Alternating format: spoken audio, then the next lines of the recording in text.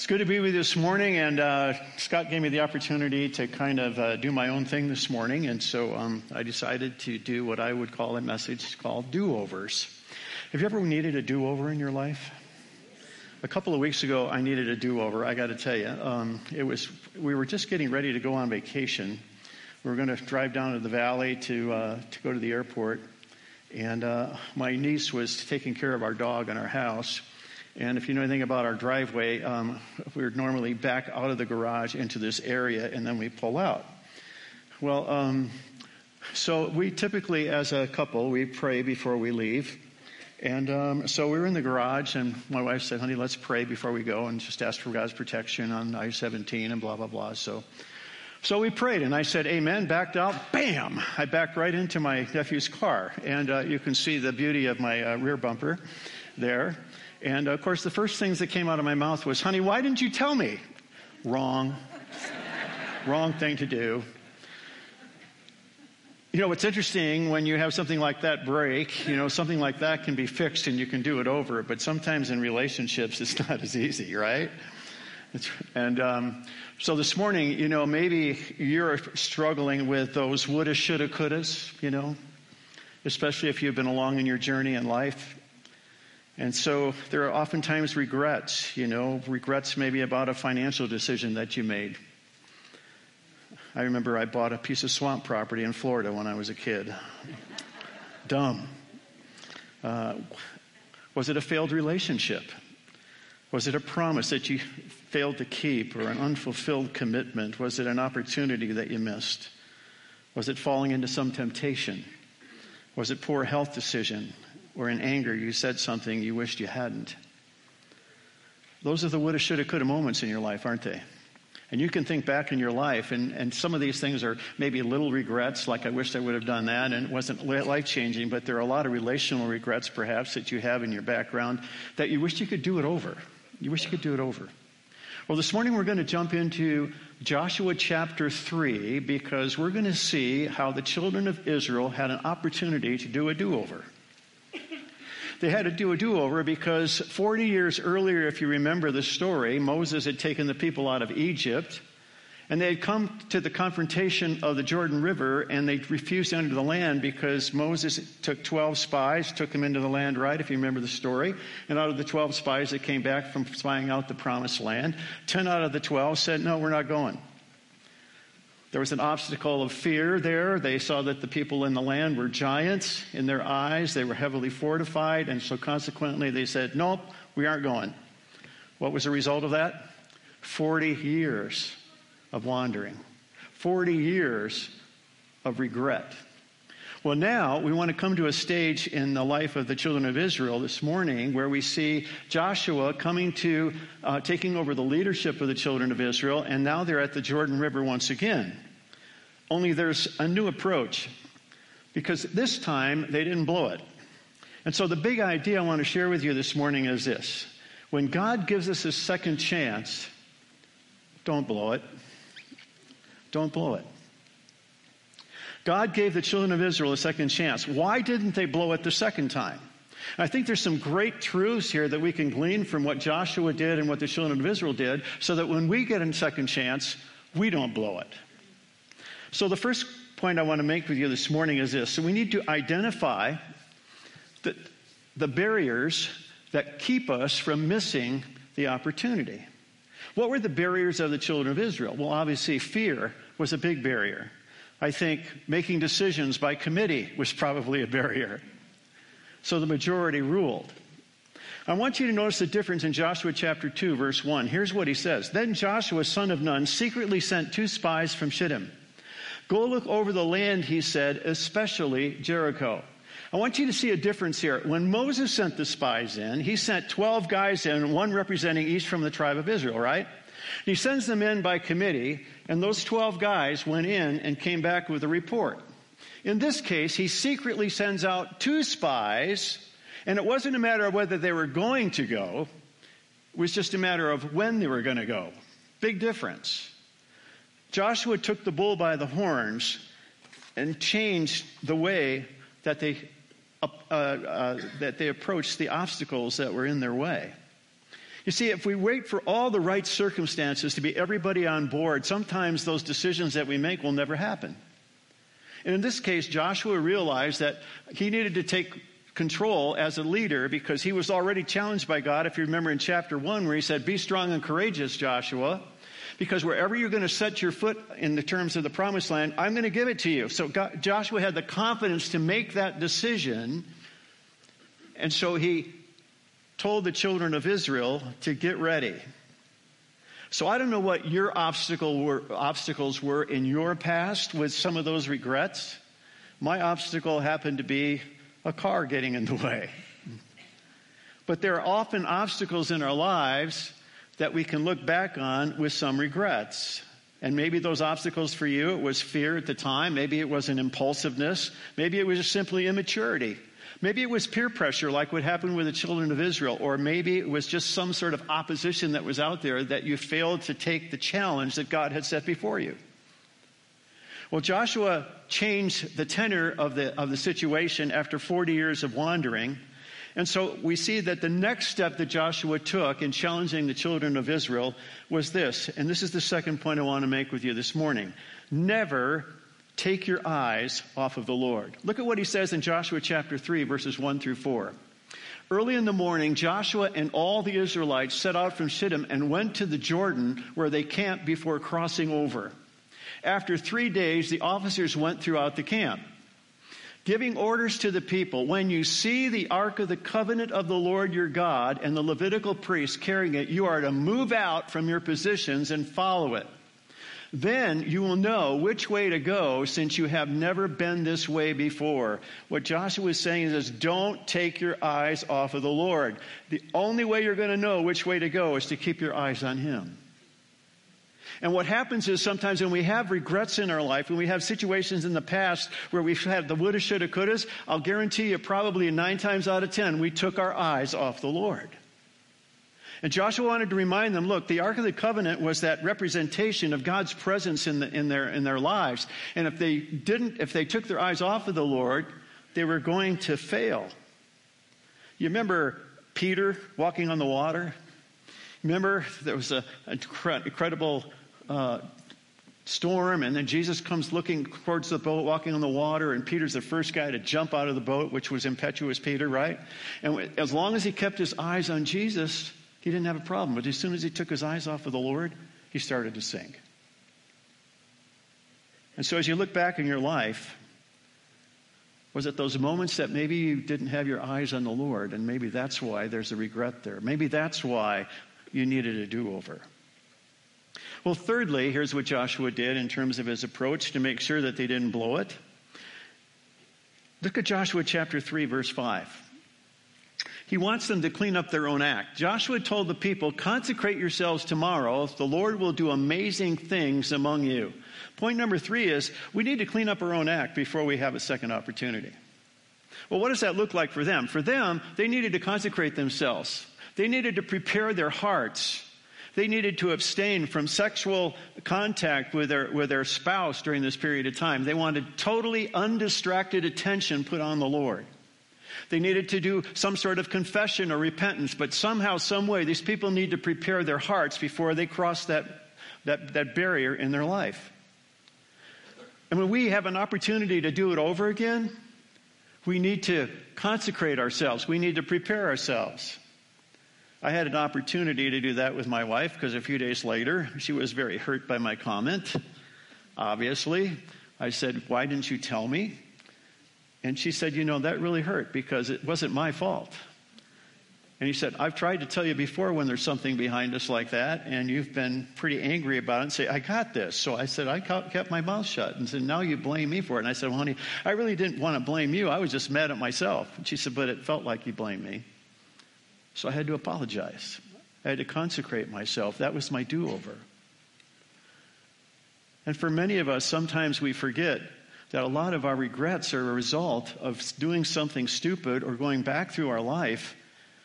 And maybe the first thing we need to do is to get our act together, to clean up our own act. Joshua wanted these people to have a come to Jesus moment. And they did. And they got ready.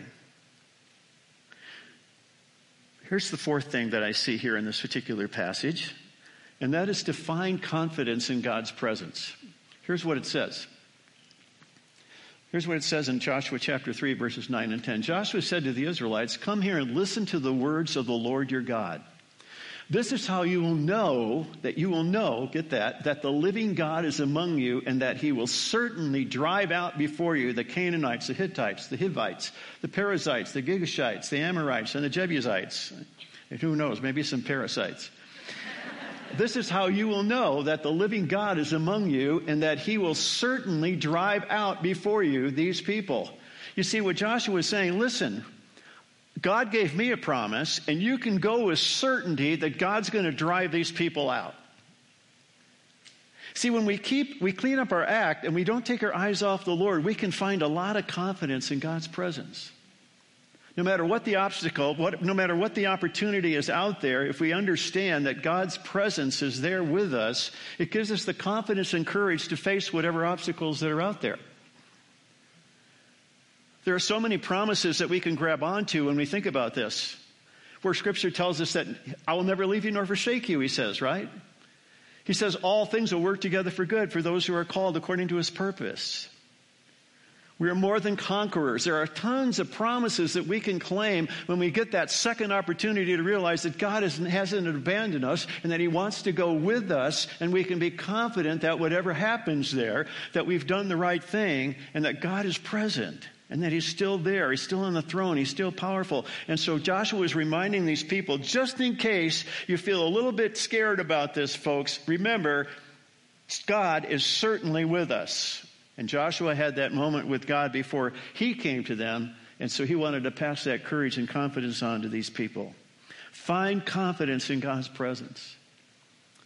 Sometimes we think that in the moment of regret, if you look back, you wonder if you found confidence in God's presence.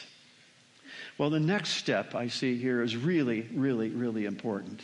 And that is taking the next step. You see, if we get a second opportunity, we can wait all day long and not take the next step. It reminds me of a conversation I had with a good friend well, let me give you the scripture first, taking the next step. In Joshua chapter 3, verse 3 says, "Pick up your possessions and move out."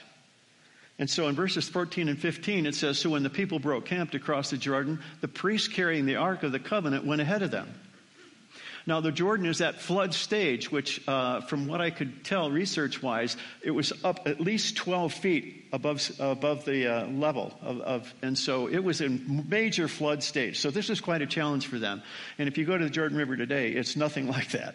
I mean, it's hardly a trickling brook, it seems like in places. But nonetheless, at this point in the time, this was quite a challenge. He said, "Yet as soon as the priests who carried the ark reached the Jordan and their feet touched the water's edge, the water from the upstream stopped flowing and it piled up in a heap a great distance away." Somebody had to take a step. And in this case, it was the priest. It was the spiritual leader who took the step. And I'm reminded of the fact that in our lives, as men, especially in your household, as a father, as a husband, as a grandparent, as a grandfather, whatever, we are the spiritual leaders. And oftentimes when there's regret and when there's been obstacles, I think that you guys should be the first ones to take that step in the water. As a leader of your home, as a spiritual leader in your relationship, you're the one that should be stepping out in faith. You're the one that should be putting your foot in the water to see if the water's part. But taking a step has to occur. I go back to what I was sharing a little bit ago. I was with a friend of mine the other day. He's a retired deputy. And so we were having lunch together. And he has about 2 years to live. He has cancer of the bone, of the spine. Great guy. And he was telling me a story about him and his sister. And I said, "Well, what was that about?" And she said, "Well, I had a stepsister, a half-sister. And back in the day when I was a teenager, she was maybe 4 or 5 years old, and we were buds. I would take her on dates. We would go together. I mean, we were just really, really close, and I really looked after her." And he said, "When I turned in my 20s, I got selfish, and I abandoned her completely. And back that day," and now this guy's probably in his 60s, 40 years ago, his sister still hasn't spoken to him because of his abandonment. And I said to him, I said, do you think it's too late? We're talking 40 years. But he said, well, she hasn't spoken to me in 40 years. I said, have you thought about giving her a phone call? Have you thought about taking the opportunity to apologize to her? Because you admitted to me that you were selfish at that time and you really did abandon her and you really hurt her. Sometimes it's never too late to take the next step. And in this case, I'm praying that he will follow through and take that. What happens is oftentimes is we allow our emotions to drive the train. And a lot of the reason why we have regrets and we have the woulda, shoulda, couldas is because our emotions have driven the train.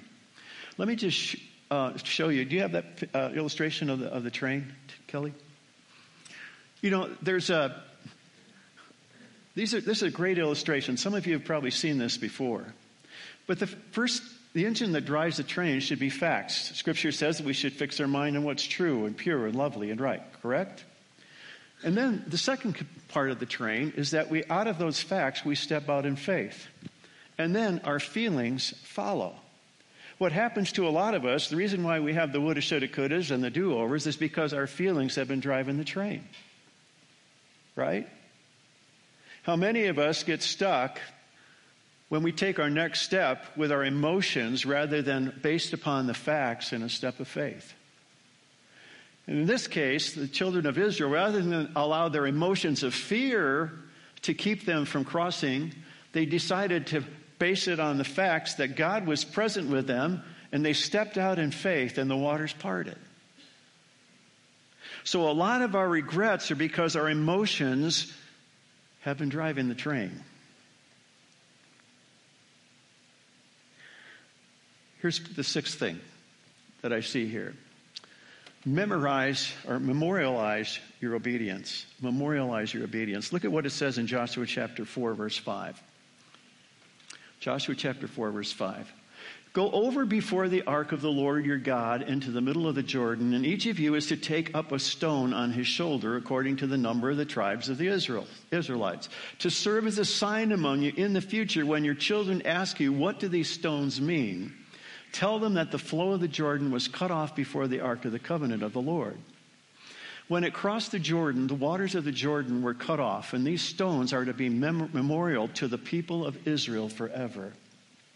See, what Joshua knew about the children of Israel after hanging out with them for 40 years is that they so quickly forget when God does something really special. And so he says, let's pile up some stones as a reminder so that when your kids get older and they ask you what in the world are those stones are about, it's when God did something amazing in our lives. And I think what happens is sometimes when we get a second chance, we forget how God has really redeemed the situation. And so he says, remember these. Have those memorials in your life.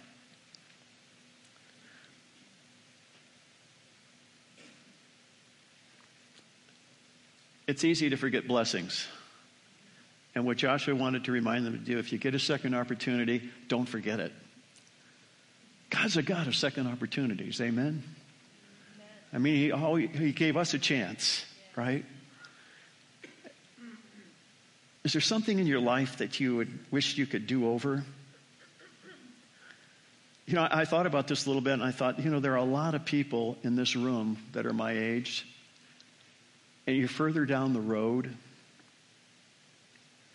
It reminds me of an illustration that I picked up this week. It was about a guy who played football in 1929. His name was Roy Riegels. He played for Cal. And there was a football game between Cal and Georgia Tech. And in the first half, there was a fumble.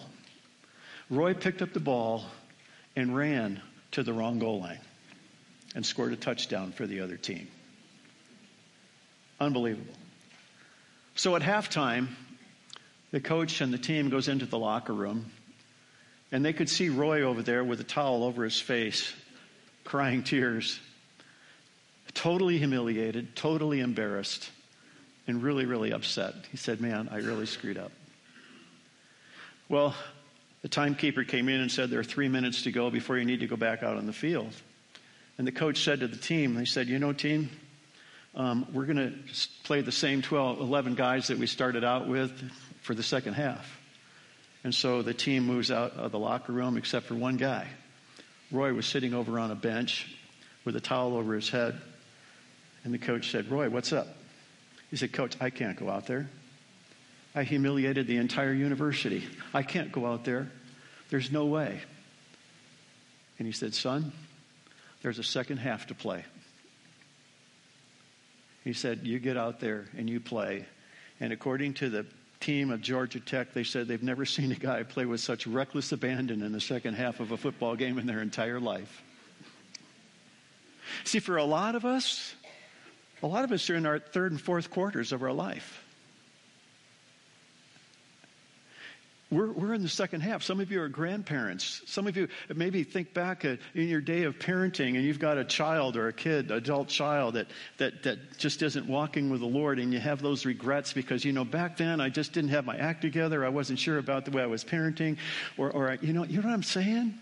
I mean, when you look back over your life, when you get to be older, many of you are boomers in here, and you think back over your life and you say, oh man, if I just would have done this, or if I just would have said that, or if I just would have been a better role model, or if I just would have spent more time with my kids instead of at work. And you go back and you look at it, and sometimes really our grandkids are oftentimes our second chance.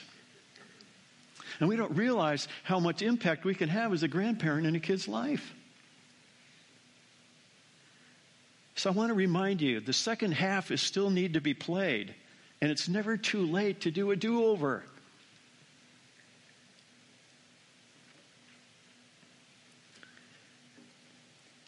I had that happen in my own life. Many years ago, there was a man in my neighborhood, my community. I was working on the farm at the time, and I don't even remember his name right now. But I do remember that God had put on my heart, because he was dying of cancer, that I wanted to go and share the gospel with him before he passed away. And so I made a commitment. God, I want to go do this. I procrastinated, and it wasn't before long I heard this announcement that he had passed away. And man, I felt so bad. I just thought, God, I blew it here. I just blew it. I'm never going to let that happen again. And then a couple of years later, I was making a hospital visit as a pastor, and I heard about a boy across the hall from me who had serious problems with liver cancer. He was only like 15 years old. His name was Mike. And I went into his room, and I realized, this kid was jaundiced. It was clear he was down to skin and bones. And for some reason, his parents were telling him he was going to get better. And even the doctors seemed to want to encourage him by saying he was going to get better. And it was just obvious to me that this kid didn't have much more time to live. And so I got pretty honest with him, unfortunately. But I felt like compelled to just tell Michael that he needed Jesus in his life. And that he may not have very many days to live. And I was the first person that was basically being pretty honest with him. And he was pretty angry, and he kicked me out of his room. He said, you need to leave. I got to the door, and I grabbed the door handle. I was just about ready to walk out of his room, and he said, wait, come back. I turned around, and I went back, and Mike asked me some more questions. In a few minutes, I led him to Jesus. I get goosebumps thinking about it. And I remember leaving there and remembering that guy that I failed to share with. And it was my second chance. And I didn't blow it. And I know when I shared this on Thursday with the staff, I know Scott asked me, he said, was there a memorial that you had there? And I said, I didn't have a memorial, but I do remember this, and I'll never forget it. I got in the elevator to leave the hospital, and he was on the third floor, and I went down. And as the elevator drops down, you know how hard it is to jump up when you're in an elevator? I jumped up. I was just so excited. Every time I get in an elevator now, I think about Michael. That's my memorial. I realize that. That's my memorial. And so I thank God that I didn't blow it. You know, what are some next steps as you think about do-overs? Let me give you some ideas here this morning. Number one is this. Remember, it's never too late to look for a second chance. It's never too late. I don't care how old we are, how many bridges we've burned behind us. It's never too late. And maybe God's prompting you this morning to say, you know what? Maybe I need to go back. Maybe I need to reconcile with that person. Maybe I need to apologize. Maybe it's not too late to really have that relationship with my adult child or my grandkids or whatever it is. That broken relationship. Here's the second next step. Identify your do-over and take the step. What is it that you need to do over? And instead of allowing your emotions to drive the train, take the next step in faith, recognizing that God's presence is with you. And if it doesn't have a good result, it doesn't matter. It's you about being obedient to what God's calling you to do. So take the next step. Don't blow it. Take the next step.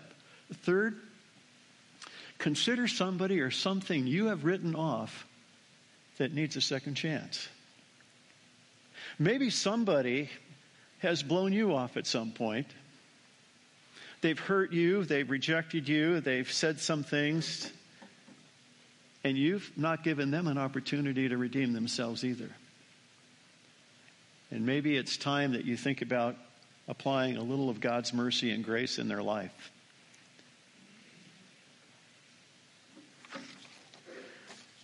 Do-overs. Aren't you glad that we have a relationship with Jesus, a love relationship, where He's given us time and time again the opportunity for do-overs? And maybe it's time for us to give somebody else an opportunity, a do-over in their life as well. Would you pray with me this morning?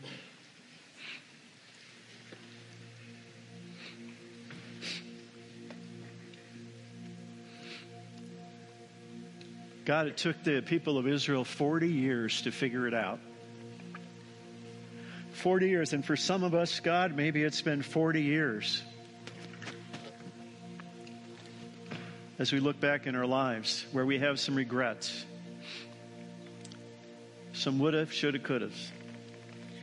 But, oh God, I know that if it's possible, there are opportunities for us. Maybe in the same vein or in the same situation like you gave me. So I pray, God, that whatever you're putting on people's hearts this morning, that they would take the next step. I pray especially for the men in the room who are supposed to be the spiritual leader. God, help them be the big enough man to man up sometimes and take that step of faith that needs to be taken. May they be the ones to put their foot in the water. And God, as I did with my wife in apologizing to her, and I'm so grateful that she gave me a second chance. So thank you, Jesus, for these truths. In Christ's name we pray. Amen. Thank you for listening to the audio from Cornerstone Church in Prescott, Arizona. For more information, visit us online at www.prescottcornerstone.com.